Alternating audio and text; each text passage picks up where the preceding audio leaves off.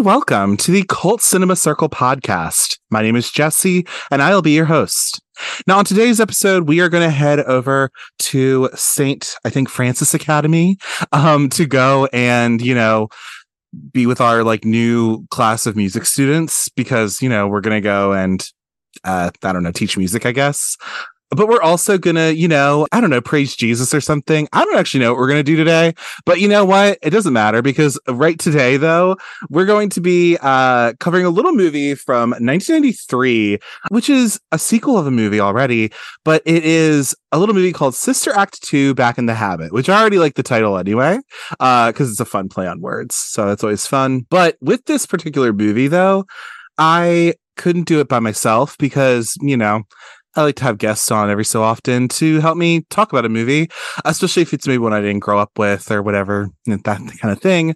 And actually, this was a suggestion by my guest today, actually, and very, very happy I was exposed to this. But my guest today is a writer for Bloody Disgusting here and there, part of that family. He also is a newly minted doctor, therapist person. Great, wonderful. And also he is the husband of one of the horror queers. But please welcome to my show, Mr. Ari Drew. Ari, how are you doing today? Hello, I'm doing wonderful. Thank you for the invite, and I'm so excited to chat about this movie. Yes. I mean, we've been, if anything, I first became aware of you on, I guess the podcast Horror Queers. I mean, you have done a couple episodes, you do the annual episode pretty much, where Trace is like, hey, come on my show. But it's fine. And, I actually do like the episode about I Know What You Did Last Summer, and we could talk about that a little bit with this movie because there's a connection. Yes, but I have listened to some of the other ones. I know you did X-Files, I Want to Believe, Suspiria 2018. I think we differ on our opinions of that movie, but that's okay. Everyone's allowed to have opinions. But that's when I will defend till I die too. So that's a different episode, right? That's a different episode, and go listen to that one. But yeah. And then I became familiar with you on social media and stuff. And then I don't know, I think I just followed you or something like that. And we talked back and forth here and there just because, we're gay. We talk to each other sometimes. We're all on the, email list, the newsletter, all that kind of shit. We have the annual meeting. Yeah, on the agenda. Yeah.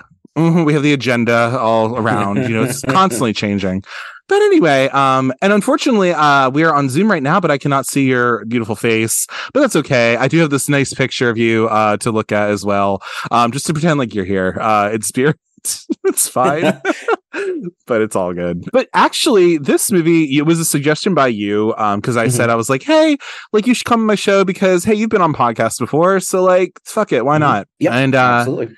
And I was like, well, you can do obviously a cult movie is, probably the best thing to do, obviously. And you were like, would you maybe do Sister Act 2 Back in the Habit? I was like, sure, let's do it. Because I looked it up and I was like, oh, it is kind of a cult movie. Okay. Yeah. Cool.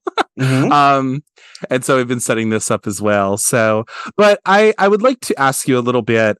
My history with this movie, I don't have a history with this movie. My first viewing of it is literally this past weekend. So I had never seen either of these movies ever. I mean, I was familiar with the first one, if anything, because everybody is. But excuse me. But anyway, but I didn't know anything about them because I never watched them. So, Ari, I would like to ask you, what is your history with, I guess, this series of films? I know there's two of them at least. But yeah, what is your history with just Sister Act movies in general? And then I guess if you want to answer as well, what is your particular history with this one in particular? Yeah. So this is really funny because I grew the first few years of childhood. I grew up in a really kind of loosely supervised space, which I think I've talked about, where I could pretty much watch anything because no one monitored anything I was doing. So yeah. So at the video store, you pull, the box or the tape from behind the box and there's no cover art on it. No one really looks. And then my parents ended up really getting into church when I was probably 6 or so. And so everything changed. For a while, I really wasn't allowed to watch horror movies, watch spooky shows. They hated that I watched Buffy. I would sneak watch it every week. But what they did, everything that was okay was basically anything that was like obviously family friendly or that specifically related to, honestly, Jesus and the church. And so I remember we went and saw the first movie. The first movie I saw it on video. My parents had rented it, and I fell in love because I loved music my whole life. I did my undergrad in a field related to music, actually. So yeah, it was kind of like my first real experience outside of Disney with a kind of musical. I mean, it's obviously not a musical in like the narrative sense, because it's, again, the performances are just them performing the songs. But I remember I just loved the joy that kind of comes from listening to this, even now, like, not being someone who's particularly religious. I will sing these like songs from both of these movies at karaoke. Like, Oh, absolutely. Like, I will praise Jesus because of this movie.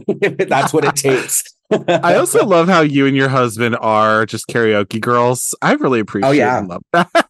Like, that's so funny. Yeah, that's how we met. That's so cute. Aw, that's adorable. Yeah. So in that situation, are you like a VeggieTales kid, I guess, or like any of that?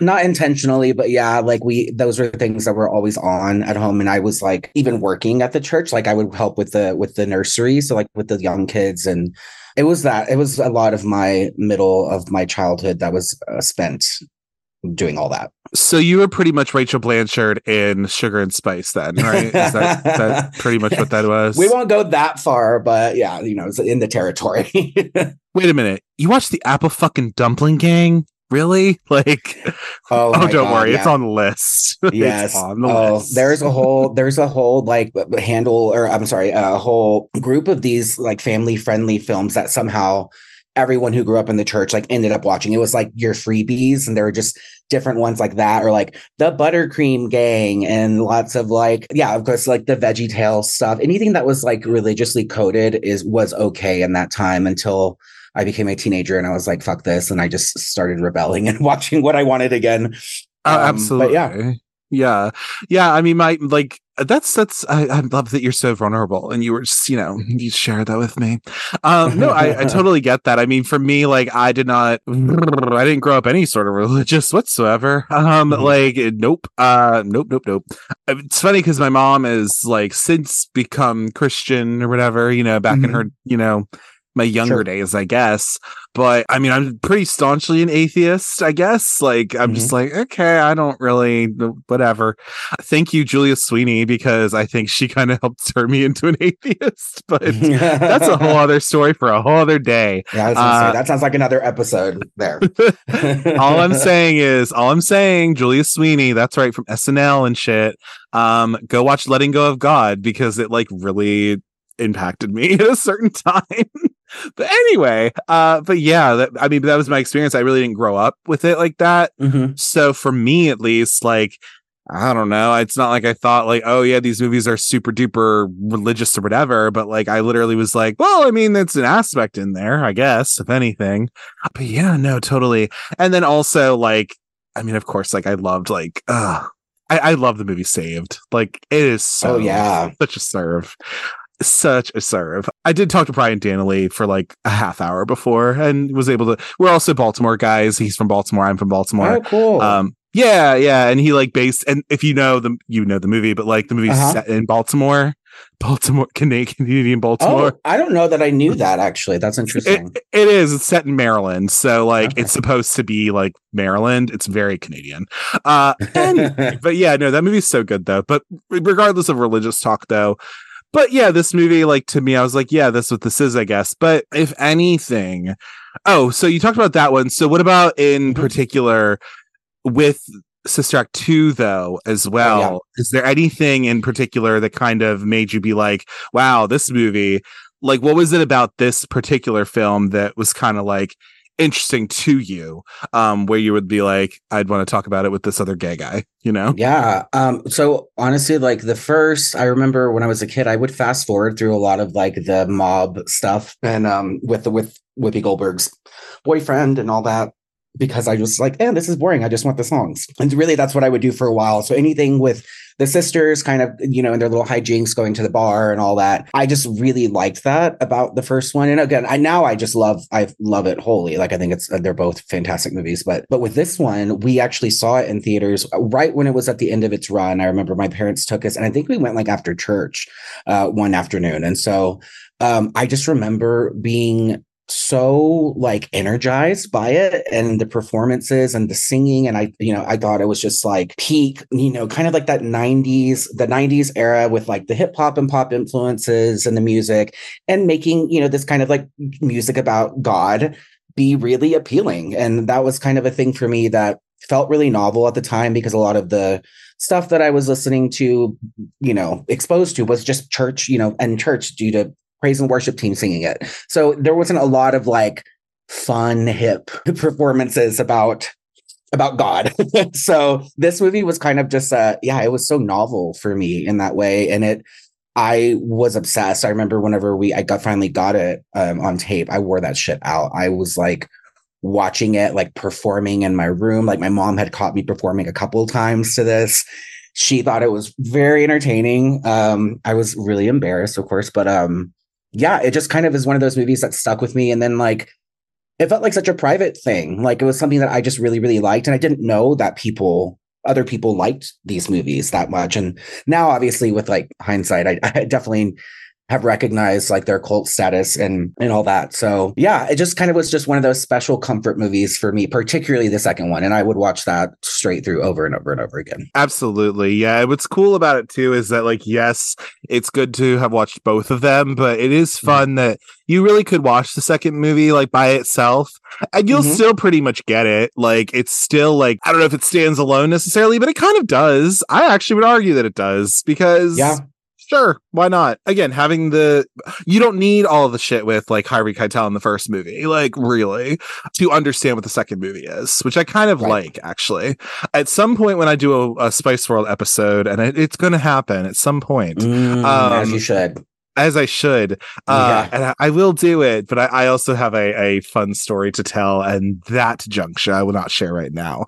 I'll save it for another day. But yeah, no, and I think we'll talk about this movie because like there's a certain level of camp that's in this, I feel like. Absolutely. And we could dig into all that. And yeah. But as we normally do on the show, we're going to go into some production history of the movie, figures of the movie, things like that, and all that good stuff. So let's move into a little bit of that. So this is called Sister Act 2, Back in the Habit. Again, love the title because I think it's such a fun play on words. It's just like really funny. So this came out December 10th of 1993. So when you're hearing this, it will just, we're just around, I think I am turning into dust as I say this, but it is like the 30th anniversary, which is ridiculous and crazy. I'm turning into dust as I say it, Ari. I swear to God. Anyway, we're looking at a 107-minute runtime. And then this was distributed by Buena Vista Pictures Distribution. So there are girlies who did, Adventures in Babysitting, Romeo and Michelle, all of the kind of more adult fare with Disney, but this is technically a Disney movie, which is why it's playing right in the background without sound on Disney Plus. So that's fun. And I think what's nice too is that you could stream this on Disney Plus, and I don't think you're going to get anything too different from what's on streaming to what is on physical media. It's not like, you don't have the Thor as a homo from Adventures in Babysitting. Do you know what I mean? Like, right. You know what I'm saying? So like, it's not that chopped up or anything really at all. And then 35 million, or I think $38 million budget estimated or so. So, they put some money into this. Now, when we're talking about the opening weekend ranking gross, we're looking at, it was at number 3, and I gotta look at my phone, but, so it opened with $7,569,219. 219. So pretty all right opening. And then in regards to just like its domestic gross and all that, we have about $57,317,029. So that's nice. And then apparently, according to I think Box Office Mojo or something, or the numbers or wherever I got this from, we're looking about 67.3 million estimated. I don't really know what I don't know if that's true, but okay, whatever. So really all together, like when you look this up normally, it's about $124 million that this movie grossed overall. So not too bad, but it is noted that, well, the first one made $240 million. And so this one kind of paled in comparison, but I'm just like, eat a bag of dicks. Like, what are you talking about? Like, whatever. Like, anyway. Okay, and this is you already know I don't fuck with these reviewers like half the time. No offense, Trace. No offense, Joe. No offense, anybody. Whatever. But 18% on Rotten Tomatoes. I can't do it. That is, I mean, that's a shame too. I feel like there's been, especially over the last couple of decades, like there's been a reappraisal of this in a lot of ways. Absolutely. And so I'm just kind of like, come on, folks, let's get some like updated reviews up here to really reflect how the people feel, Exactly. I mean, like, seriously, like 18%. And you know what's horrible is that this was actually lower, I think, before, which is really fucking annoying. But anyway, the audience score has 61%. So you know what? There you go. There you go. They get it. And then 3.1 out of 5 on a Letterboxd, which is the voice of the people, in my opinion. But yeah, I mean, like, I think this movie, and we could talk a little bit about it too. I think this movie yes, it's like the sequel of it all. I think that this movie also kind of faced a similar challenge to something maybe like Baps did. I did do an episode about Baps. Have you ever seen that movie?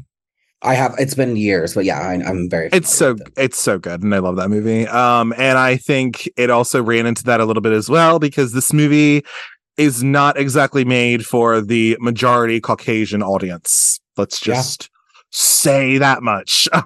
But yeah, no, that's it really wasn't, but we can get into that too, because so then our cast and crew of the movie. So our crew, we have Bill Duke. So Bill Duke is an actor turned director, really. So he directed this movie.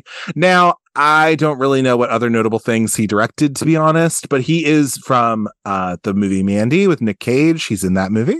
I guess he's I don't remember who the fuck he is, but he's, I guess, one of the cult members, I guess, or he's somewhere in there. He's probably the one black guy there. Who knows? Probably. Like, let's be real. He was in the Predator movie, so he was in that movie as well, and he was in Red Dragon, so he also is in the Hannibal franchise somewhere, which is fun. Now, I will say this too. So I didn't realize this, and I'm just kind of like, maybe, like, there's 3 credited writers on this movie. So I have James Orr, Judy Ann Mason, and then Jim Cruikshank. Now, I believe that if anything, I think James Orr and Jim Cruikshank, I feel like they were a writing duo of some sort or something like that. Like, I feel like they were, because really the only thing I found from them was that they are the same people who did 3 Men and a Baby. So they also wrote that movie. And we'll also talk a little bit about the first movie once we get into that, because I have things to say. But our composer for this movie, who we have to thank for this wonderful music, is Miles Goodman.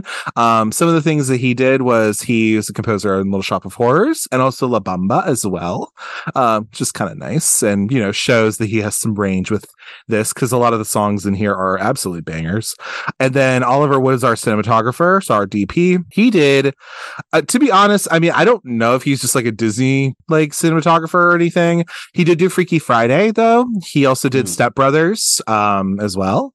He did Scooby-Doo 2, Monsters Unleashed, and he also did the sequel to Bill and Ted's Excellent Adventure, which is Bogus Journey. And I'm a Bill and Ted boy myself, so that's nice to hear. That's nice to see.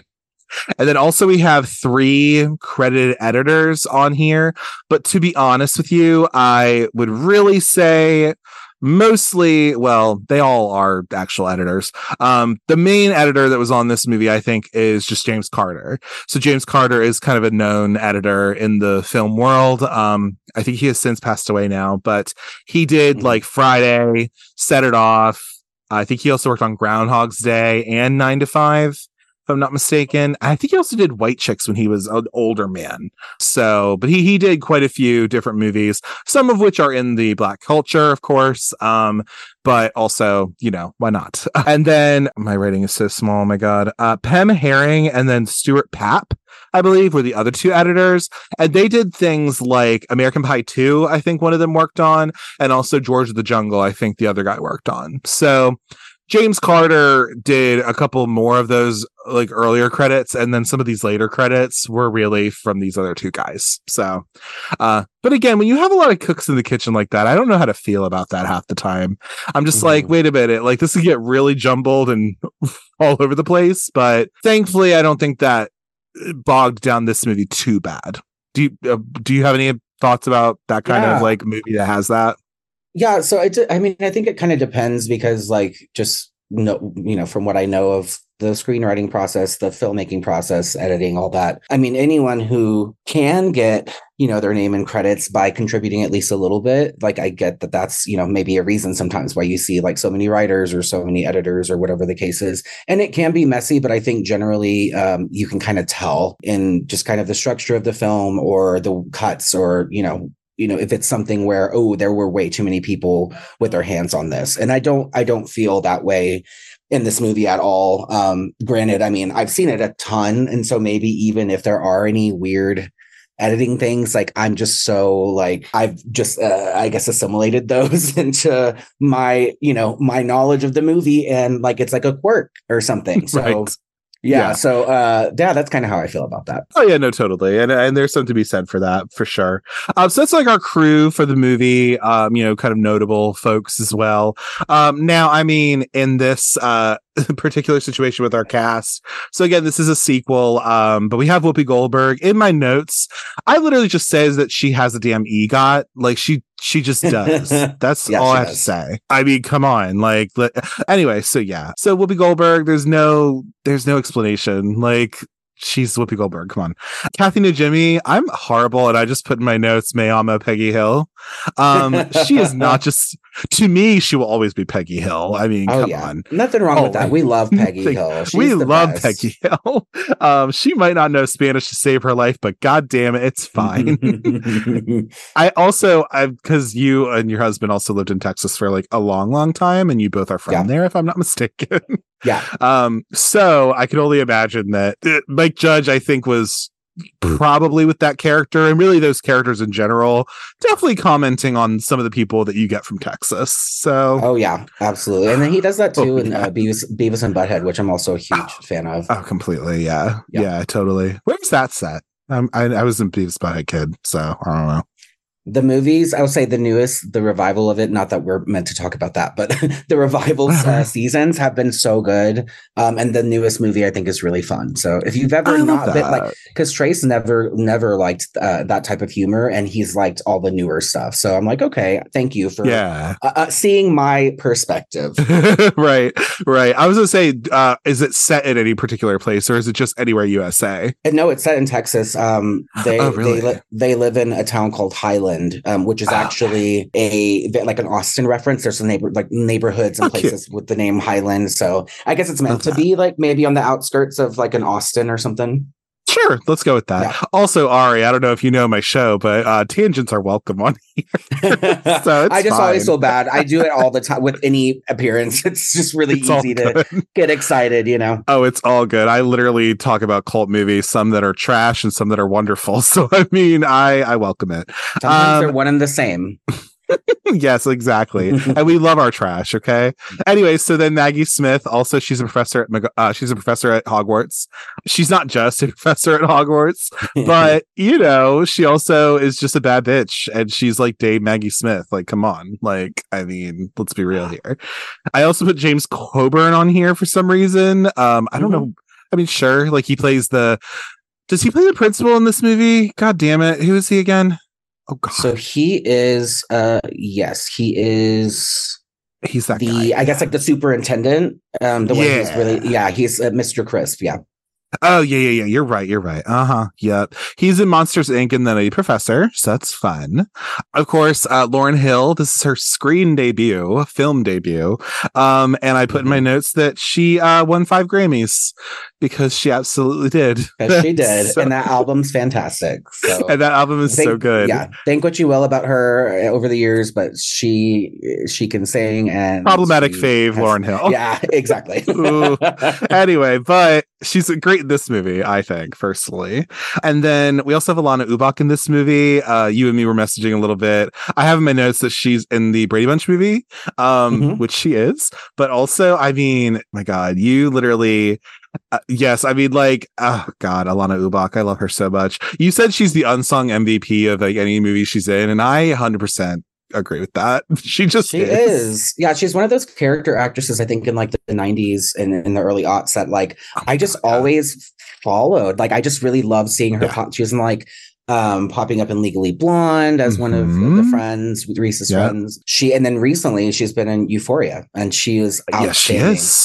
Yes, she is. I'm not a Euphoria girly like that, but yes, she is. Oh my God, like I could go on about a lot of Ubach because I love her so much. Like, she's in Freeway. I was about to say that. Yeah. Oh, she's in Freeway. She hams it up in Freeway, but it's so good. And I just love that character. And she gets the shit beat out of her.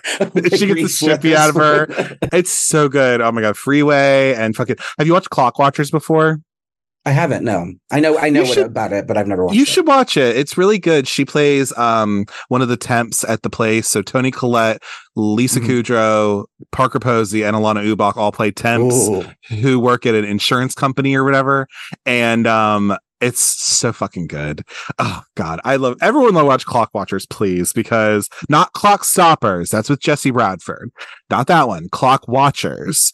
And I haven't watched. Listen, talk about Mike Judge. I haven't watched Office Space. I'm sure it's a good movie. Like, don't get me wrong, but people always want to say like, "Oh, Clock Watchers is like the female Office Space or whatever," and I'm just like, why y'all gotta do that? Like, why can't you just let something? I'm not saying it's diminishing it, but I'm just like, why you gotta say that? Like, it also came out before, let's be real here. It also came out before Office Space did. So let's get that first. And then also, like, fuck you. Like, it's a perfectly good movie on its own. Don't say like, oh, it's like the female Office Space. Fuck you. Yeah, I think that's really just kind of reducing it to a certain type of movie and like taking away like the talent and like the different approaches. And again, I haven't seen it. But I think it's amazing. I think it's great. It's so good. Kitty Foreman plays like the HR manager in that movie. Oh my God. It's decent. Please watch it. It streams. Yeah. Adding it to my list. Please do. Yeah. It's like that. And then like, or like Romy Michelle being like, oh, the female Dumb and Dumber. I'm like, y'all need to fuck out here with that. God. Like, that movie is so beyond out of here with that description. Yeah, I hate that. That's yes. not right. Oh my God. I'm sorry. We can get into it, but we're not going to on this one because I can't. Because I just fucking hate that. Like, anyway. Yeah. Also, Michael Jeter's in this movie, and in my notes, he is Mr. Noodle, god damn it. And I'll tell you this much, because I did message you about this. So he plays the guidance counselor in this movie. He plays one of the friars, whatever they call male people that aren't nuns. Yeah. I never quite got that. I just was like, oh, he's the cute one. He's so nice. Yes, he's so nice. Yeah. But he's Mr. Noodle from Elmo's World, or Sesame Street, whatever the hell. He did that later in his life. But I messaged you and I was like, I knew it. I was like, I knew he was gay. I knew it because I looked him up. And then I was like, I then found out that he literally was, he's since passed away, unfortunately, due to complications with HIV.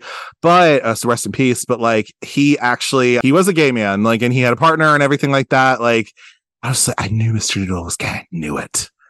I felt vindicated when I watched that. He just gives the vibes. Yeah. And I love that. I love, that's the thing with this type of movie too, is like, I think it kind of works really well in coding, for those of us that need to see like the softer man, whatever. Yeah. Not that I would ever call myself a soft person, but like as a kid, it was just kind of nice. Like, you gravitate. Feminine. Yeah. We have, but we have our like, our antennas go up whenever we feel like, oh, I get that person in a different way. It's kind of I think it's part of as soon as I saw him and as soon as I heard him, I was like, oh my God, he's gay. I gotta find him. He is gay. And I found him. Yes, I did. I really did. Yeah, so that's like the cast. We also have other people in here too. I mean, of course, like, Ryan Toby is in this movie as well. He plays Amal. He's the guy who has the iconic like high note in this movie. Yes. Do you also know what else he did? He was in City High. Yes, he did the song. Yeah. What would you do if your son was at home? Yeah, yes. Yeah. He's that guy. I remember when I recognized that was him, I was just like, Sister Act 2, like, yay, I'm so glad. Like, these people are having careers. And it was very, and he's really also, he did that. So he's the, what would you do if your son was at home guy? He's the guy who wrote that with another guy. And then a woman as well who were part of City High. But also he has written songs for Usher and Justin Bieber and stuff. So like, he's still performing. He's still doing his thing. So also Lauryn Hill is currently on my screen and I'm just like, yes, bitch. Yes. I'm just saying. Yeah. But yeah, I mean, like, and my little fun facts I have for this movie. I mean, obviously, for example, like at the same time of filming this movie, Whoopi was doing her voices for The Lion King because this movie came out a year before that. So I wouldn't be surprised if around that time, especially since this, that was the animated movie she did, you probably do the recording a little bit earlier, obviously. So it makes sense that she would do that. Apparently, James Coburn had really bad arthritis. So if you notice in this movie, they don't really show his hands a whole lot, probably because they were fucking like shaking and arthritic. So that's not good. That's not great. It's off brand for the film. We don't need I guess so. I'm sorry that you're an older man and you literally have bad arthritis. So we're just gonna like cover your hands and not show them very much.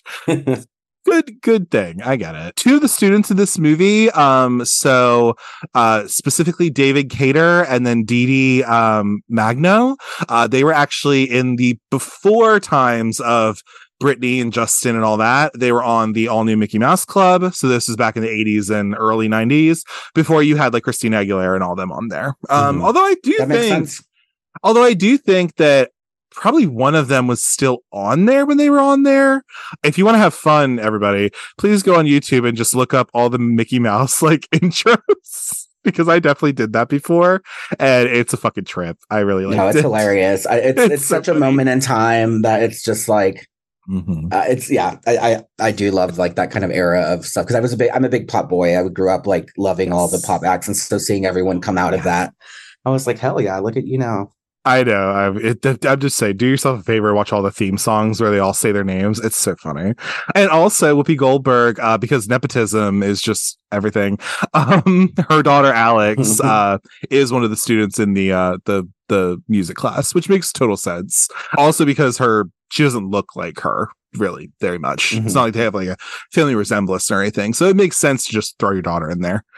I would. Shit, why not? And also the director of this movie, because he is an actor, he is also in the movie. He plays the street sweeper when a mall is like on the street or something like that, and there's like a street sweeper who's like sweeping the sidewalk. He says like, you need to get out of here or whatever. That's literally the director of the movie. Boy. Yeah, he works outside of the bodega. Right? That is him. Yes. But yeah, it's a little bit about my little like information about the movie. Now we got to talk a little bit about, before we move into any kind of like, a little bit of plot breakdown or any of that kind of shit we're going to do today. We got to talk a little bit about the first film of this, particular series, I guess, because this is a sequel, so obviously we do have to talk a little bit about it. So really the way that this movie came to be, I will also say, too, this movie was actually, was it not produced by him? Okay, good. Maybe it wasn't. I was going to say I thought this was a Scott Rudin production, and I don't think it is, but it actually might be, though. Wait a minute. Let me look real quick. Oh yeah. This is, God damn it.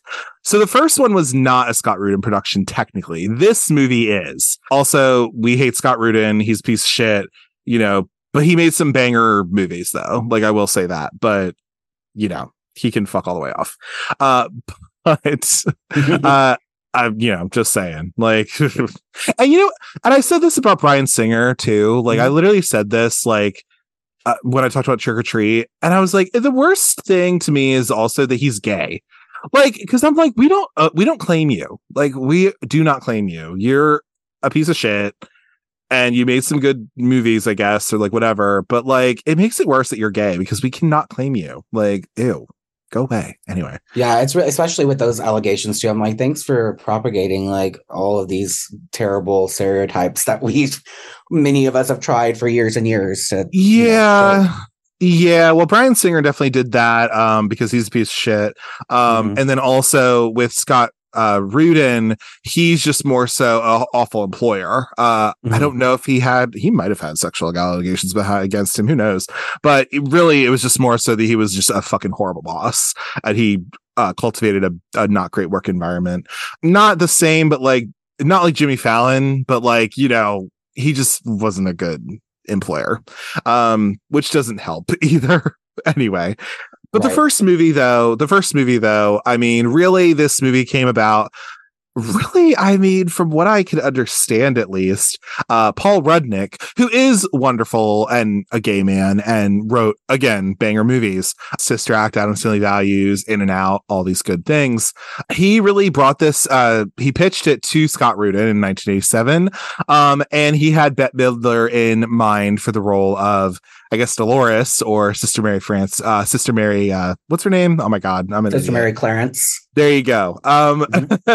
And it fits. It makes complete sense how they would have Bette Midler on tap to want to do this, or especially because by that time, I mean, she would have been about to be in Beaches, which I think was that a Buena Vista movie? I feel like it was.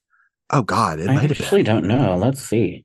Oh yeah, look at that up real quick. But yeah, so I mean, anyway, so Bette Midler, right? Like, you know, she was kind of thought of to be the lead, right? Which makes total sense. However, she turned on.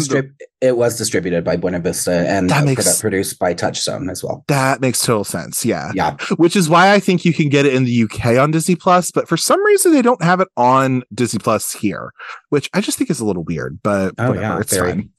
I know, right? It makes no sense. Anyway, she turned that down, though, feeling that her fans would not want to see her play a nun. Which, I mean, I guess, like, her fans are, like, women and gays. So, I don't know, maybe, but whatever. But yeah, so eventually, though, Whoopi Goldberg signed on to play the lead. And as this commenced, though, as the production commenced, the script itself was rewritten by a bunch of different people, including Carrie Fisher, who did work as a script doctor before, Robert Harling, and also Nancy Myers. And with this movie no longer resembling his original script, Rudnick actually asked to be credited with a pseudonym in this film, deciding on Joseph Howard, which is why this movie was technically written by Joseph Howard, I guess, but it's actually Paul Rudnick. So he didn't do the Alan Smithy necessarily, but, you know, he did the Lona Williams when Sugar and Spice came out. You know what I mean? Which really, actually, it's kind of for the same reason, actually. It was just so different than what he envisioned it to be that he was just like, yeah, I still want to get my credit a little bit, but I don't want my name on this movie because you changed my shit. So yeah. Makes sense. There you go. Makes total sense. But yeah, I mean, that's like how the first movie came to be. And then probably just because like Whoopi Goldberg is fucking great, honestly. And I think that movie is just so good and wonderful. I mean, oh yeah. You know, this movie seemed to do pretty well in regards to, you know, positive reception and everything. Some of the things we have, like Roger Ebert gave it 2.5 out of 4 stars. He wrote that Goldberg and Wicks, who that is, oh gosh, wait a minute. She is one of Mary Lazarus. Yeah, the older nun. Mm-hmm. Yes. The grumpy one. The grumpy one that was the choir nun before, yes. They both offered humorous performances, but the film overall plays like a missed opportunity due to slow pacing and trouble integrating the organized crime scenes into a comedy film. So that was something he said, at least. Which, again, I kind of understand that because, yeah, how do you make that funny, I guess? But I really don't think that movie hinges on those scenes really at all. I think it's more so about just like the relationship between the sisters and all that stuff. You know what I mean? That's what it really seems like more for me, as a viewer, if anything. And also some fun little things too. So a controversy in like lawsuits so of Sister Act. So apparently Donna Douglas, who's an actor, and her partner, they filed a $200 million lawsuit against the Walt Disney Corporation, Whoopi Goldberg, Bette Midler, and their companies and creative CAA agency. They claimed that the film was plagiarized from the book A Nun in the Closet, which was owned by the partners. And so Douglas and Wilson argued that in 1985 they had developed a screenplay for the book, which had been submitted to Disney, Goldberg and Midler 3 times during 1987 and 1988. And they noted over 100 similarities between the movies and the book screenplay as evidence of plagiarism. And in 1994, Douglas and Wilson declined a $1 million offer in order to win the case. The judge found in favor of Disney and the other defendants, and Wilson stated at the time that they would have had to copy our stuff verbatim for us to prevail. Which, okay, I mean, sure, I guess. That doesn't sound the best. It doesn't sound very off to Disney, honestly. Right. Disney has its dealings, if anything. Cool company, maybe, I guess, but they could treat their employees better, probably, at the parks. That's still an issue a little bit. Yep. Anyway, and then also in 2011, a nun named Dolores Blakely also filed a lawsuit against the Disney Corporation and Sony Pictures, who claimed that the Harlem Street Nun, an autobiography she wrote in 1987, was the basis for the 1992 film.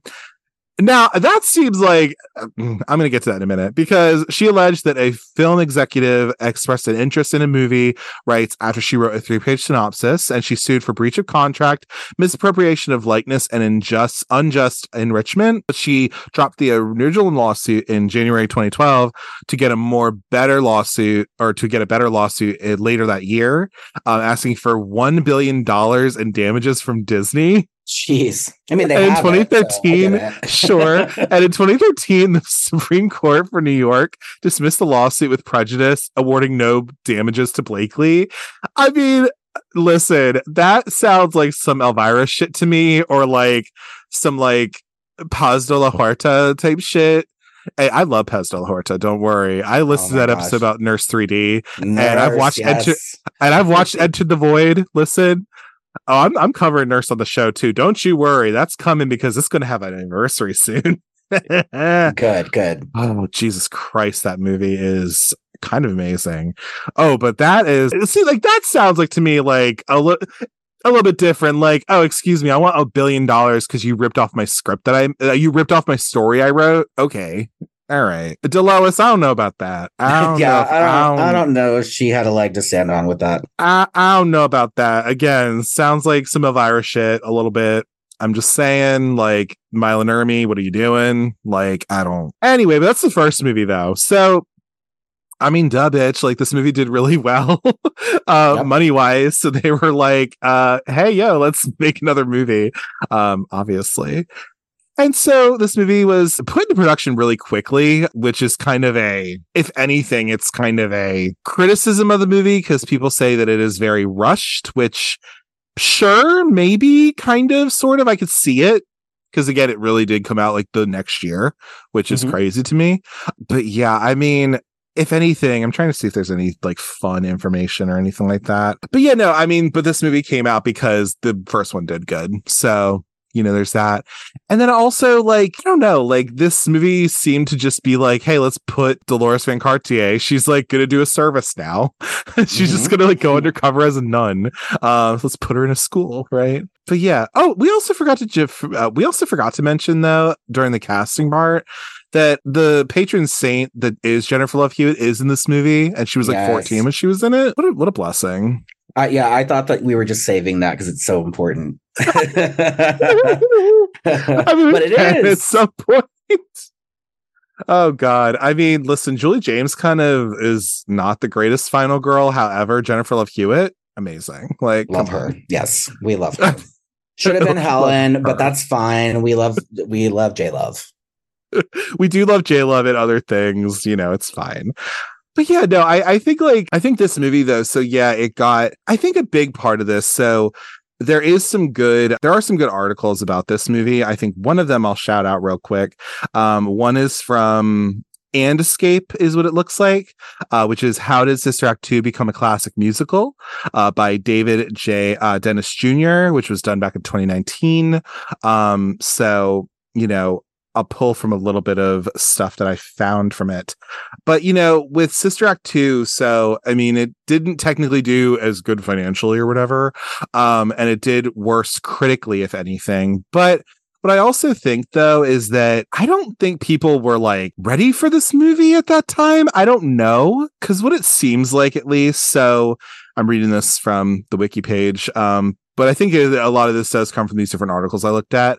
So at the time of its release, this movie was panned by film critics. However, it began to resurface in syndication as people like Jennifer Love Hewitt and Lauryn Hill became like cultural like icons, you know, in the 90s. And it's also been reassessed over the years by modern journalists and is considered a standard in Black cinema, which I can agree with. I just said that David Dennis Jr., he proclaims that the, quote, cultural impact of Sister Act 2 is felt across movies, music, and even your Sunday church services. Yep.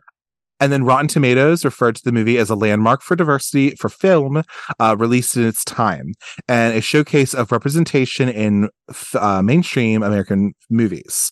Furthermore, the film has received praise by Vice as a work of art whose ambition and execution redefined what sequels can do. And then also some of this information as well comes from that David Dennis Jr. article, where along with this movie, along with gospel musician Kirk Franklin, has been credited with helping to usher in a new era of gospel music that made the genre more palpable to a wider audience by incorporating hip hop and rhythm and blues. So Selena Johnson said that, quote, Sister Act 2 was part of the movement to bring all of that mainstream. The film's popularity seemingly led to a spike in interesting glee clubs and choirs, which we'll talk about.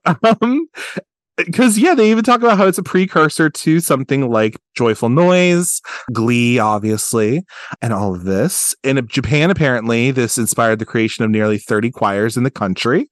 And entertainer Ken Taylor stated that, quote, what happened was the business in Japan, who was quick to adopt these fads, started offering gospel choir lessons. It wasn't the church, but the community centers that had these choirs.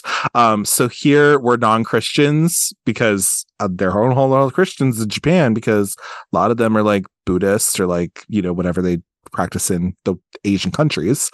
So you have some Christians over there, but not a bunch, saying that they wanted to sing like the nuns in the movie, which I guess makes sense. Like, why not? God, what else is there? Yeah. And I think also just having someone like Lauryn Hill in this movie too, I think she definitely being somebody, I mean, she was this person who, you know, God, what was it? Did she go on the Apollo or something like that? She was on a TV show back in the day. She got booed. You can like find that shit online. And she was just like, nope, I'm still going to sing, bitch. And this movie just shows that as well.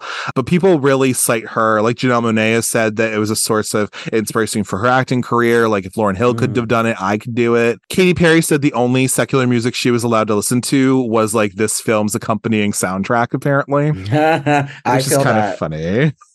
Right. Apparently, Harry Styles has said that Ryan Toby's singing in this movie was like, you know, an inspiration for him to pursue a music career. Sure, why not? Oh, and also like Jennifer Hudson has said a few things too. You know, friend of the show, Jennifer Hudson, I guess. But yeah, I mean, if anything, oh, and this is also in Broad City too. That's kind of fun. Did you watch Broad City at all? I did. I love Broad City. Apparently, yeah. School with Ilana. Oh, look at you. Love that. Yeah. So then Joyful was reenacted in the Game Over episode. That's kind of fun. Yeah. But I think if anything, like, yeah, I mean, I think before, well, okay. So let's give the listeners a little something. Ari, in a way, there's not a time limit on this or anything, but if you had to explain to somebody who's never seen this movie before what this movie is about, how would you describe Sister Act 2? Well, again, I don't want to reduce it to like this version of that, but I would say it is an inspirational story about a friend of the church who has her own unique approaches to teaching and basically wrangles kids at this school. That's, you know, kids at a school where they don't have a lot of maybe support or resources that other schools do, finding them or getting them to really kind of engage in their passion for music and singing. And it turns out they're all very good at it. So at least all the ones in the music class. So yeah, I guess that's my broad strokes description there. Sure, I like that one. That's very good. I think if anything, like, yeah, this movie is pretty much about Dolores Van Cartier. She was a lounge singer. Go see the first Sister Act, I guess. But pretty much she is brought on by the church that she was a part of beforehand, because they've all moved over to be teachers in a Catholic school, I guess, in San Francisco. And so there's this unruly class of music people who think that it's just like an easy class that they're going to like pass in. A And bird because course. a bird course, yes. Yeah. And yeah, so it, like cakewalk, whatever. And Dolores is like, no, I'm not going to do that. So Sister Mary Clarence, she goes under. Yeah, like pretty much just shows them like, hey, you know what? Like, you need to be about it, like either put up or shut up kind of a thing, like, like do it. And yeah, she fosters these kids' love and interest in music where they are able to, win and triumph, which is really wonderful. And they end up saving their school in the end, which is really cool too. So that's like the baseline understanding, or the baseline of just like fake nun gets put into school and helps the children learn how to love music and to harness their inner strength and their inner power, if anything. Which is it's so interesting too, like that this is the direction they went after the first, because the first had some like, some kind of like tense drama as part of it, just given that she escaped a mobster who wants her dead. Exactly. And the nun, the convent ends up being her safe haven. And it's kind of like, oh, we went from there and like, a gun, someone gets shot at the end of the first one. And this one is just completely like, no, we're going to keep it light and fluffy here. No, absolutely. And I think that really helped it as well. Because like I was saying a little earlier, the scenes with the mob and Harvey Keitel and all that stuff, it feels different. It never gets deep like that. It never gets like to this weird, like fucking, mob story. It's not that, but it's also just like, it's just different. There's an interesting tone going on, whereas I think this tone is a lot more consistent, if anything. So I can really appreciate that. Which is nice. Yeah, totally. It's why I think this one should have, like, I'm surprised it wasn't as successful in hindsight, I guess, just because it just is more of like I could see younger people and families being really more into this one, because again, like, let's get like me skipping past all of the mob parts when I first would watch the original, this is just this cuts directly to the good stuff, No, totally. And it's really about the kids more so. I think that was the other thing about this film, is that the first film is not about kids. It's about Dolores, who has this kind of like, life that she's not exactly happy in. But, she's a singer in Reno, so like she's not doing the best, I guess, but she's living. And she gets put into hiding, and she's able to find herself more, and she's able to discover, how she gets to teach these nuns her talent and her gift. Do you know what I mean? And that's like so super cool. And I think she does the same thing in this movie with these kids, but I think it's like, to your point, Ari, though, like this movie really latches on to the kids and their whole kind of like journey through this. It's not like, oh, these poor kids, but it's really just like you were saying, these kids are in the middle of San Francisco, and it is made a point that like this neighborhood is not the same as it was. You know what I mean? Which we could still say about San Francisco today. You know what I mean? Like, it's one of the highest populations of unhoused, people, and it's super expensive to live there, and that doesn't help either. So it's like, I'm sure you're also seeing that it's obviously gentrification, of course. Full House is a farce. So, but like, but it is, however slight it is, there's a little bit of comment there, if anything, because it's saying, oh, this is not like it was before. And the first one was kind of a little bit saying that too as well, because it was also set in San Francisco. So fair enough. Which a lot of these shots in San Francisco are so beautiful. Oh my God. It's like Princess Diaries kind of thing, because that was also shot in like San Francisco too. I was just like, oh, the city. Like, it just looks so nice. And I then do you're love like, San Francisco when I visit, but yeah, we almost ended up in that area, and it's like, I'm really glad we didn't, because how would we live? Because we probably wouldn't. Right. Just saying, you'd have to like live in a suburb. You wouldn't be able to live in the proper. Yep. It's not going to happen. Exactly. And even that is a whole other thing. Anyway, but yeah, but that is in this movie, even how slight I feel like. Yeah, because it's never about like, oh, poor kids. Oh, these poor inner city kids. I don't know. Like, I don't know what you think about this, but I mean, I don't know. I didn't go to an inner city school, so I have no real context or personal experience for it. But I don't know. I feel like they handled that, if anything. I don't know. They handle it fine. I don't ever think it was handled untactfully, really. I think it's very reflective of a lot of the types of films around then. And it was a little less white savior-y than, for a number of reasons, than some of the other ones are. Like Music of the Heart, almost. Yeah, I'm thinking even like Stand By Me, which even that, or I'm sorry, Lean on Me, which is kind of similar in the sense of like teacher coming in and this is a troubled school, and that Dangerous Minds type of setup. So it kind of is that, in that vein, but not quite, because I do think, what I really appreciate about this movie is the ensemble of young actors, like their rapport and the ways that they kind of like jab at each other and the ways they talk about, expectations of them. Like, people think that we're not going to do anything. So it's not even like, oh God, look at these kids, like they're in need of saving. They're aware of that. And I think it really touches on the systemic nature of like, when you're in these cycles, in certain areas, it's hard to get out of it. It's hard to think of a life beyond what your reality is right in front of you, especially if you have parents who struggled, which is, Shirley Ralph, Lauryn Hill's mom. Love. Yeah, she's amazing. She's so good. And she's just like, her look, I remember I was so scared of her. I was like, oh my God, if she was my mom, I'd be terrified all the time. But she's so sweet in Abbott Elementary. But anyway, she's fantastic. But it's like very clear, like, your dad died trying to become a musician. He didn't end up making anything in his life, and he ended up kind of spiraling, which it's a thing that happens, if you're an aspiring artist. One of the lines that kind of got me as well, which again, I don't know if it goes as deep, but like, saying there's plenty of talented people on the street. Yeah. And just having that line in there is like, oh God, like, that's very true. Like, as somebody who went to theater school and did not pursue that whatsoever, really, but you end up finding something else to do because you're like, how would I even do that? Like, how would I even be a musician? How would I be an actor? How would I do these things? And not saying you can't do it, but I'm just saying, like, you got to be realistic, And the odds are stacked against you if like your goal is, I want to be, a movie star, or I want to be a top 40 singer. I think that's I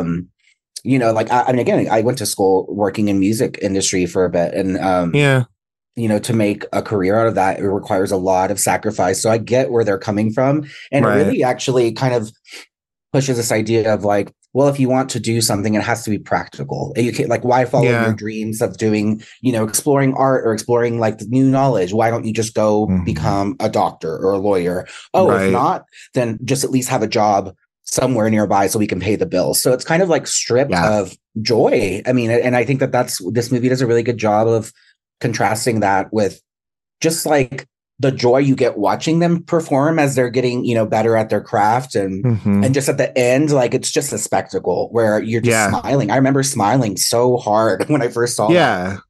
Yeah, because they also have like, are there any particular notable scenes? Because I want to keep the conversation going, obviously. I don't want to take, this could turn into like a 3-hour conversation, honestly. But are there any notable scenes that kind of stick out in your head for this movie that just really that it just like resonate with you, or that, like I said, I think the scenes with Lauryn Hill and Shirley Ralph as mother-daughter, any of those scenes that's playing right now where she literally says that line I was just said, it's that scene. But is there anything in particular that stands out to you? Any of these scenes that are like, impactful, or I guess beyond the obvious, like, for entertainment value, like, of course, I love all the performances. I think they're fantastic, really well executed. There's one scene. It's so funny. So whenever Rita, Lauryn Hill's character, and Tanya Tanya's practicing a solo for church, and she's singing "His Eyes on the Sparrow," and then Rita ends up singing with her, and Sister Mary Robert, the nun with the big voice, overhears them, and basically it's like just interrupts them while they're rehearsing, and it's kind of like this moment where you just feel like, holy shit, like this girl can sing, and together they just sound so beautiful. And so that part, I remember for me, was like something about it was just really inspiring, I think. And then it kind of leads into whenever Dolores talks to Rita and basically saying, like, what's your deal? Why do you have such an attitude with me? Like, why can't you just get on board with this? Clearly you have talent. And she gives her, she talks about, what is it? Letters to a Young Poet, Rainer Maria Rilke, and talks about like a part in it where it's like, don't ask me about becoming a writer. If you want to be a writer, if you wake up one day and you decide I'm a writer, then you're a writer. Like, don't ask someone else for their approval to explore explore your dreams and really pursue that. And so if you wake up in the morning and all you can think about is singing, you're supposed to be a singer. So I love that because I remember it being so, like, I've always been a creative and in my own time, like I've tried to make careers out of it here and there, but it's something that's always been deeply personal. And I think there's especially in like, I think about families of color too. Like how I grew up in a town of mostly Black and brown people, mostly brown people.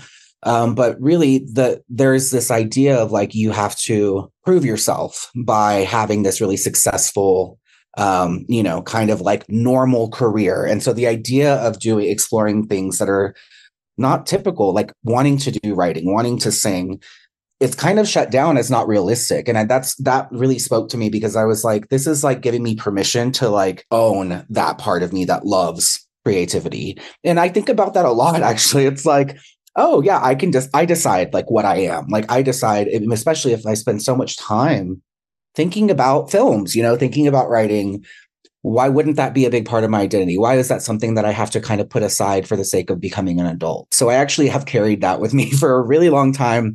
So silly as it is, yeah, it's been very inspiring to me. I don't think it's silly at all, really. I think like it's not that. I mean, part of it is like, yeah, if you want to do something, then go do it, and you should pursue it, my podcast in particular, I mean, I did this when I was unemployed at one point and I just decided to start it, and I've been able to be consistent on something that I really am not all that consistent on anything in my life half the time, except with working and like paying bills and shit.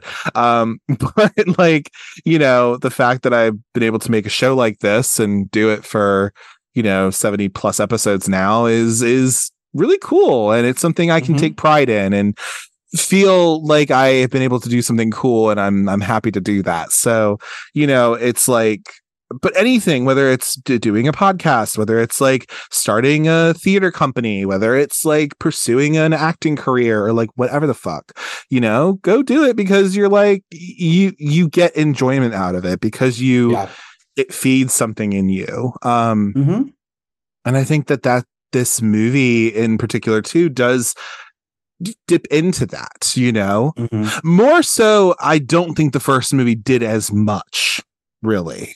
No, the first movie focus to me was more, it was different. It was more about the narrative of like keeping the secret of she's not really a nun. I think exactly being free of that and having everyone know, well, everyone who matters, all the sisters be aware of that and support her.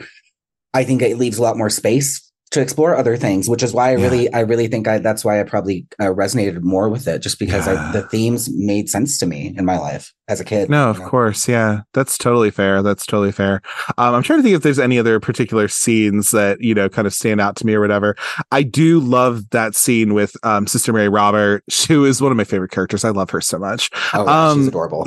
She's so adorable. And also just like, I don't know. It's just nice that like, oh, like Sister Mary Clarence helped me, and I think she could help you too, and just in doing that, I think that's like really cool. Yeah, I think there's that. I also love, but there's also like a fair amount of, we also got to talk about the fact as well. So yeah, we talked about some of the scenes and all this. some of the characters, do you have a particular favorite character or anything in this movie that you like? Oh gosh, yeah. So I always will love Sister Mary Patrick, Peggy Hill. I think she is just Yes, she's so Kathy and joyful. Jimmy. Anytime Kathy Mhm. Najimy's on screen, she just like makes you smile, especially how Yeah, playful she is. And this, it's just so it's like so cute to see someone in her position just be. It's again, it's like that good vibes only, which toxic yeah, positivity. It does exist, it and does. and also like in this reality she's just such a foil to so many people. Like it's just she's Mhm. her energy is just infectious, so anytime she's on screen I love seeing her. I'll I always love love Sister it. Mary Robert. I was in love with her in the first movie. I thought she's just amazing, and I know that's not her Yeah, actual voice, but it's like I look right. at that actor Wendy McKenna and I'm like, Right. you're it, girl. Like she was she's just fantastic, and she does that so well. Yes. And at the kids, I Yes. mean, I really like Rita. Her arc, of course, is like, Hmm. she's a tough nut to crack, but then she does, and she's amazing. Yeah. And I love the Tyler, the nerdy kid that everyone kind of picks on. Um, yeah, Yes. there's just a lot of, I don't know. There's just like, I think the kids actually are really well written, and they're They very are. reflective of that time. And just like, I remember being around people who spoke to each other like that and who used Yeah. this type of slang. And it was just like really cool to see that. So I think in general, just the new ensemble, it really adds like another layer having the kids there. Agreed, agreed. I love like when they're it can come off as maybe a little cringy, but like when they're in the beginning and they're like rapping, what is their fucking rap that they're doing when she enters there? The fuck is that again? The one that Whoopi does. No, not her. No, when she comes into the school, comes into the classroom, what are they Oh rapping? yeah, I forget the lyrics, but yeah, that's Collard whenever she. greens and something. Oh, Jesus Christ, I don't remember.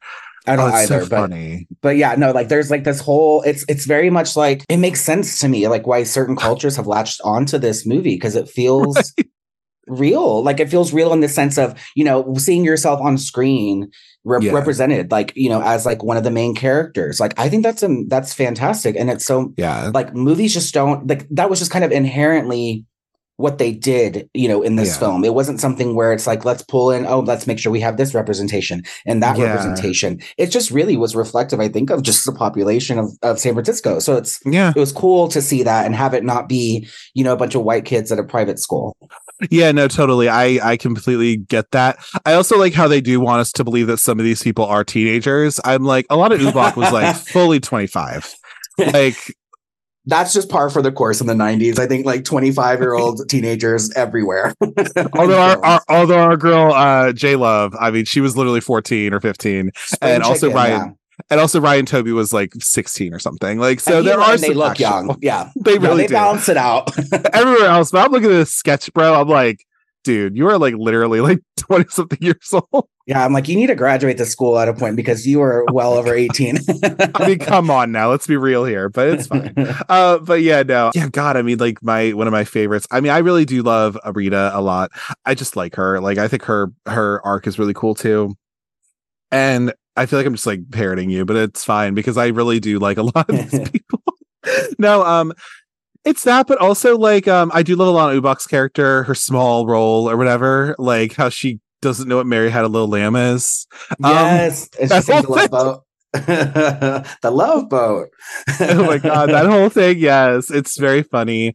Oh, but I also love like some of the friars like are just like, Yes, oh my god, like some of them like, and how they do the whole thing where like they're at the state competition and they lock the one superintendent with the using the sausage. with the sausage, they lock him in the closet or whatever. Oh Yeah. Jesus Christ, it's so Well, good. just that moment too, where oh gosh, what is the character's name? Michael Jeter. Whenever he is watching Rita sing at the beginning of the Mhm. finale, where she's singing Father by herself with Ignatius. Ignatius, yeah, and I think, and he's like crying. He starts crying, and I'm like, Yeah. that's how I felt watching this for the first time. It was so moving. My gay self also feels this. Yes, we got a lot of feelings, us gays. I also, even though she might have been a little scary, but like also like, oh, Shirley Ralph is so good in this movie.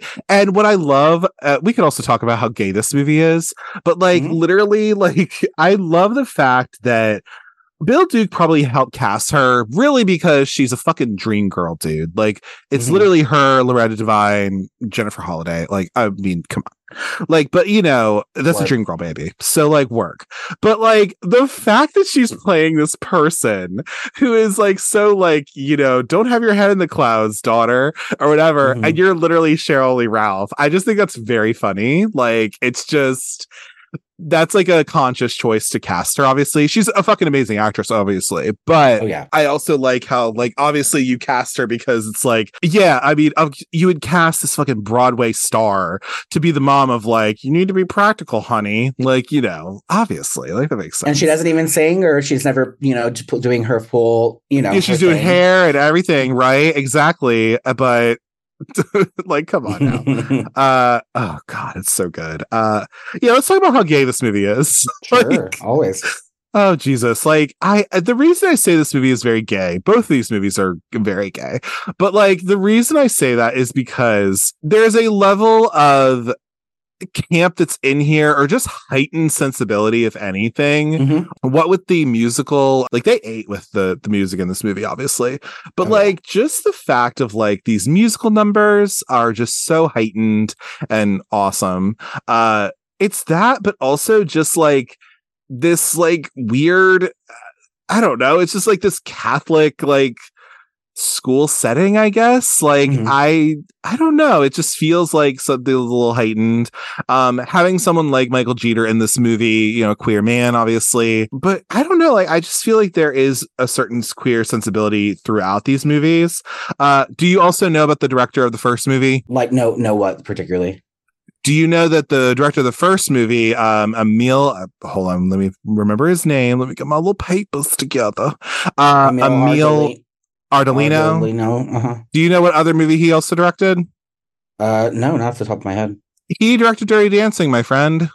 Oh, that's probably why I don't know it, because that's not one of my favorites. Oh, I know, bitch. I get like attacked every time I say that. No, I'm not going to attack you, but I just, oh, bitch. Like, you need to watch it. It's really good. I just did. I will rewatch it. I used to be forced to watch it as a kid because my mom and, you know, like older relatives loved it. I understand. And it was my sister's favorite movie, and I never watched it like that, but it's actually good.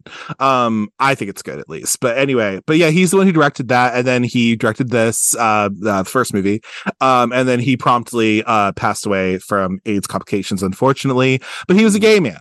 So he directed the first movie and, you know, all that. So, but I don't know. I think like this movie just has this like certain sensibility, whether it's like the musical numbers in this, it's the like heightened, like, this is what Catholic school is, everybody. I'm just like, okay. And it's like, no, it's not. I don't know. I didn't go to Catholic school, but something tells me that this might not be, you know, true to form, if anything. What's happening at all the Catholic schools, they're all just secretly housing these like amazing professional choirs.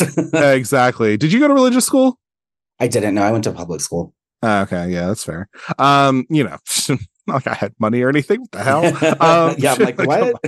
Come on now. Paying to go to school? What the hell? What the hell? No, we're not doing that. For Jesus? Okay. But anyway, no, I just think like, do you have any thought about like, you know, these movies in particular having any sort of like gay anything like sensibility or any of that kind of stuff? I don't know. I feel like I saw it especially, but do you have any thoughts on that? Yeah. And the way in general, I think that, you know, like I love musical theater, and that's something that I was not ever exposed to really growing up. Like it's kind of something that I discovered when I did my undergrad in New York, and then I got to go start seeing shows, and, you know, so I think for me, like there's just something about like you said, the heightened reality. It's almost like surreal of just the way people are with each other, the way that's the film, the society works in the film, even something about it. It's just like on another level of kind of reality, I guess. And because of that, like, I think it makes it kind of safe. It feels safe for people who go there to like be into like, this is a movie about singing, and I'm a little boy in a very like masculine, you know, environment. And this is something that's accessible for me to kind of own this part of myself or like connect with it. And so in that sense, a lot of that stuff to me is tied into my queerness. So it's always been, you know, everything that I love growing up, for the most part, I'm like, it's because it spoke to me. It's because it spoke to me, and that part of me that really didn't have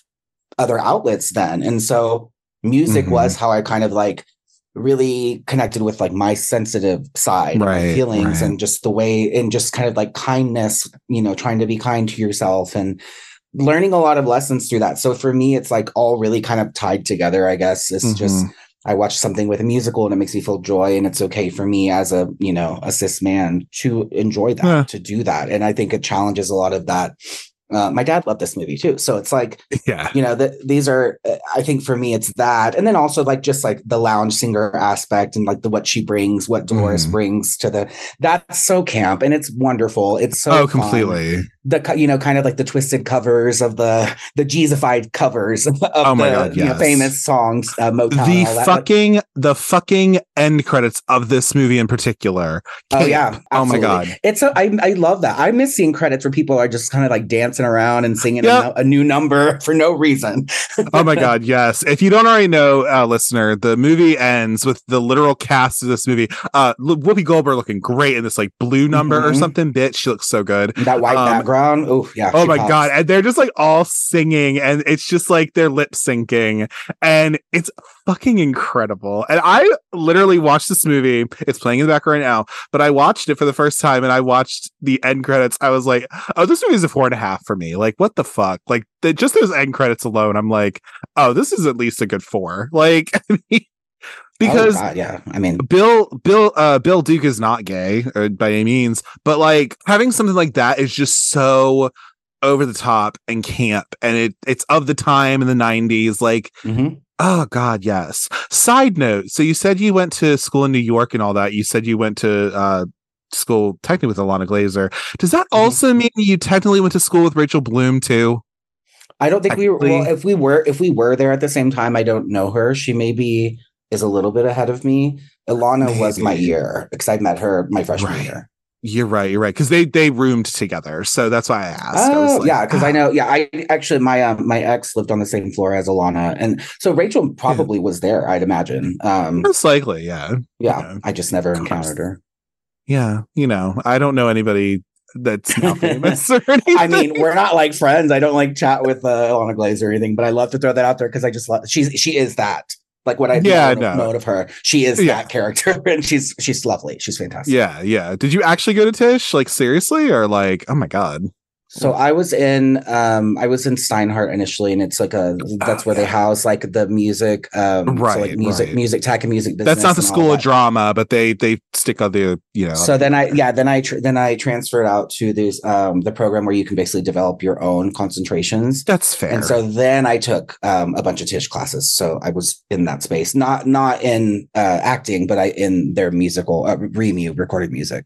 Oh, look at you being a little NYU baddie. Okay, good for you. Anyway, so rich, privileged people all around you, I guess. Oh my God, everywhere. Christ. And I was there, and I'm still sitting in so much debt because of that. But I would never change it for the world. It was a great experience. Why not? Apparently, I don't know, right? Exactly. And then also, yeah, like I think like not that I knew her or anything, but like apparently Jane Levy went to my college for a semester, and I was like, that's fun. Oh. From the, I love her. The remake of Evil Dead. Which I adore. And she was in the wonderful Cancel Too Early Suburgatory, which is just such a good show. Made by the creator of As Told with Ginger. Oh, love that. Good for her. I think it's the same lady, isn't it? Emily Kapnick? Maybe I'm thinking of a different person. I think it is. Yeah. She made As Told with Ginger too. Yeah, it is her. Love that. Yes, bitch. This movie's just so fucking gay, dude. And I love that for that. But, yeah, I mean, like, I think if anything, I think we've talked a fair amount about, this movie in general or whatever. Talked about some of the scenes, talked about these musical numbers. Joyful, fucking amazing. It's great. Oh, yeah. Also, I don't know how I feel about that superintendent taking the credit at the end. That's kind of shady. I don't know how I feel about that. He sucks. He does suck. He's so horrible. He's so bad. But anyway, at least with the other friars, they're like, they kind of get together and they're just like, we're going to lock this bitch in a closet. You know what I mean? So. Oh, I love that. He got what he deserved. It's so good. Anyway, but yeah. But to kind of like wrap up a little bit about what we think of this movie or anything like that, our final thoughts, as I say with Jerry Springer, rest in peace. Because he has closing thoughts on his show. Oh yeah, I remember for show. Sure. But do you have any kind of closing thoughts on this movie. Like, what does it mean to you? Like, what you'd want to impart onto other people, I guess. I don't know. Just what are your closing kind of remarks about this movie, and, you know, why it's a good little watch or whatever. Do you think, actually, before we do that, do you think there's anything in this movie that does not work, that does not age well at all? Like anything at all, or anything? I think maybe some of like the slang and stuff, it's only because of like, you know, out of the time, it just is silly. And probably people these days, if you're younger, especially, and you don't have any frame of reference for the 90s, like some of it may be just like super cringy to you, which I get. I mean, again, it's pretty campy in that way too, but yeah, totally. But no, I mean, I mean, again, this is like one of my all-time favorite movies. This is 5 stars, you know, without question for me, for a number of reasons. And so, yeah, I just like, I've been really, really heartened to see people like talk about this more over the years since its release. And I'm really glad that it's gotten, you know, more of a cult following over the years. And like they reference it in The Blackening. I just watched The Blackening last week, and they do she uses like the Pay Attention song to calm her, which is, I think it's amazing. And it really speaks to just kind of the cultural impacts of this movie outside of, you know, what we would see as like the mainstream, or outside of for the mainstream white audiences, like you said earlier. It's just, it wasn't made with those people in mind, which it feels like, which I really appreciated. And that's something that for me, you know, I love seeing a film, reflecting on a film growing up, even that did a lot for me just as a human, as far as representation, as far as like, oh, this is like something that I could relate to, or this is something that brings me joy, and it's cool to see it on screen. You don't get a lot of musicals, so to speak, like this, right? You know, in the same vein. So, yeah, I think for me, that's a big thing. I think it's like absolutely worth a watch if you just kind of want to like unwind and have a really good time and be really kind of like wholesomely entertained, which I really love about this too. It's very like, I always say like I Love Lucy is like one of my favorite shows of all time. And because it's like, it's just wholesomely funny. It's just like pure comedy that doesn't rely on like any kind of, you know, you don't have to be, it's not like Judd Apatow, right? Like you're not like dropping bombs and flashing your tits everywhere, like for the sake of humor, which again, there's a place for all that too. It's just kind of like, I find that certain movies that have kind of this pure, it's almost like timeless, the way that it, you know, delivers comedy in a way that has like a real heart. This is one of those movies that like is there for me. And it's, again, like even beyond that, like I do think it's funny, and I do think it's like moving, and I think it's just like really entertaining, and the music's fantastic, like we've said many times. So, I think I would just say like, it's, if you want to feel happy, put on this movie. And the first one too. The first one's great, but this one is just kind of, I think it elevates the vibe, the joy vibe. Absolutely. I'm literally watching Joyful with the sound off right now because we're recording. And you were talking about how Mr. Noodle is crying when he's hearing Lauryn Hill sing. And I just was like, oh, I was moved. Sorry. Like, oh. No, it's so sweet. It's one of my favorite moments. It's so cute. Oh my God. And then they're just like in their 90s wear with these mom jeans. Oh my fucking God. Oh, those, and which again, some of those people, that's how some of my younger clients look these days. They love the 90s vibes, which I always am here for. Hell yes. No, so yeah, first off, Blackening, so good. I just watched it today, actually. Because I wanted to see what the reference was. And yes, like if you want to be somebody, if you want to go somewhere, you need to stand up and pay attention. Like I missed it first, but then I was like, oh, wait a minute. Okay, bitch, I'll get this. That movie's so fucking good. It's really good. But with this film, though, as you were stating, I think all of that is definitely in there. I love a movie that is, yes, kind of wholesome, but also is super fun. That's my love that I have for something like Baps, for example. I'm so glad I found that movie, because like that's a movie that does not rely on super crude humor. It does rely a little bit on stereotypes, perhaps, but also like it doesn't use like any racial slurs or anything, like any of that kind of shit, but it's still so funny, you know? And I really appreciate that.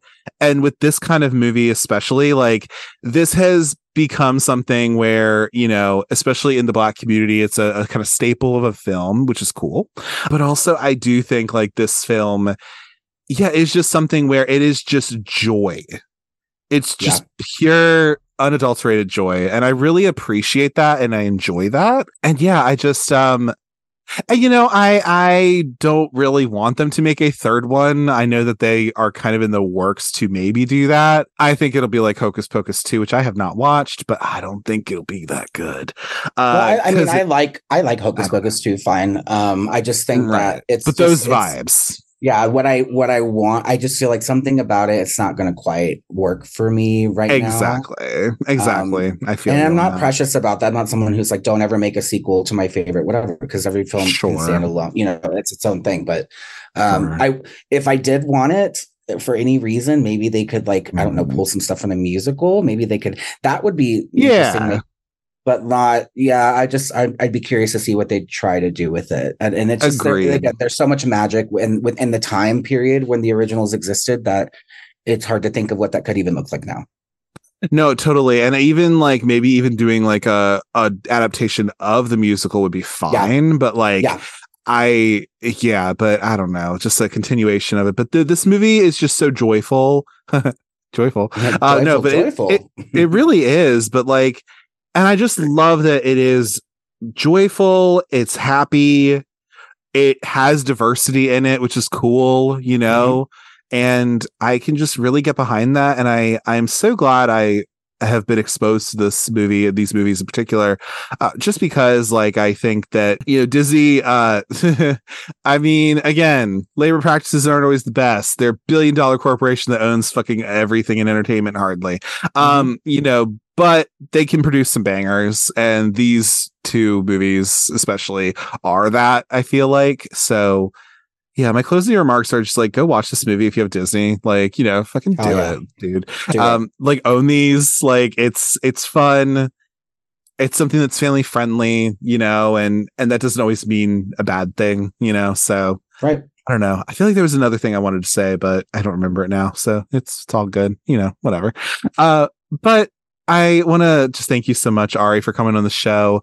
Again, we're strangers. I don't know you like that, but I mean, it's been cool to, talk to you. And if anything, I think you have some insightful points about, just living as a, gay person and a person of color as well. And that's why I wanted to have you talk about this movie too, because I'm just some white guy, so but I wanted to get that other perspective on a film like this that means something to you in particular. And again, I'm glad you exposed me to it because it's great. I mean, it's awesome. But yeah. But I think that's everything I can think right now, though. But do you want to plug your socials or anything like that? For people who don't already know who you are, and if they want to find you and stalk you.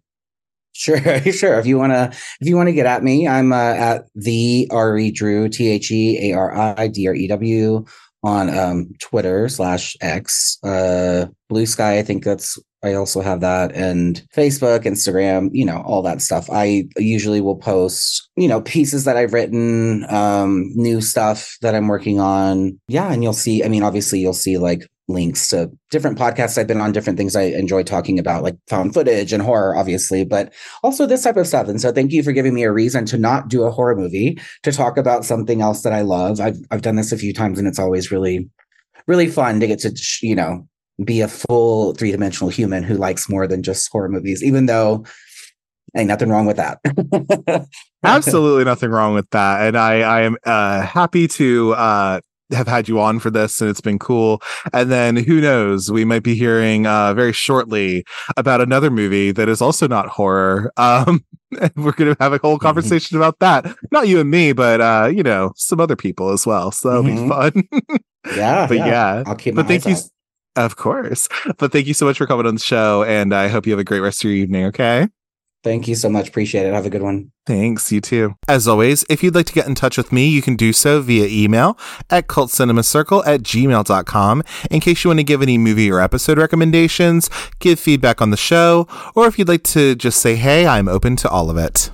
If you'd like to follow the show on social media, you can do so on Instagram and Instagram threads at Cult Cinema Circle. I tend to post what I'll be covering for the next week on there, post stories, things like that. On X, I'm at Cult Cinecircle. On there, I don't really post a whole lot, but if you want to follow the show, it's there for you to follow.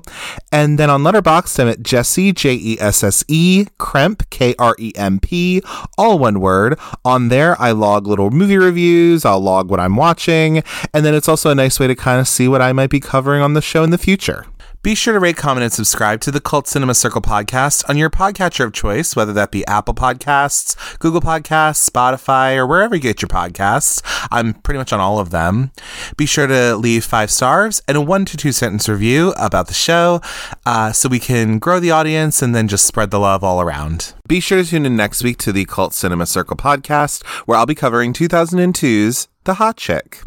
Not only is Jessica Spencer the most popular girl in school, she's also the meanest. But things change for the attractive teen when a freak accident involving a cursed pair of earrings and a chance encounter at a gas station causes her to switch bodies with Clive, a sleazy crook. Jessica, in the form of the repulsive Clive, struggles to adjust to this radical alteration and sets out to get her own body back before the upcoming prom. As always, thank you for taking the time to listen to the Cult Cinema Circle podcast. And remember, if you want to be somebody, if you want to go somewhere, you better wake up and pay attention. Take care. Bye.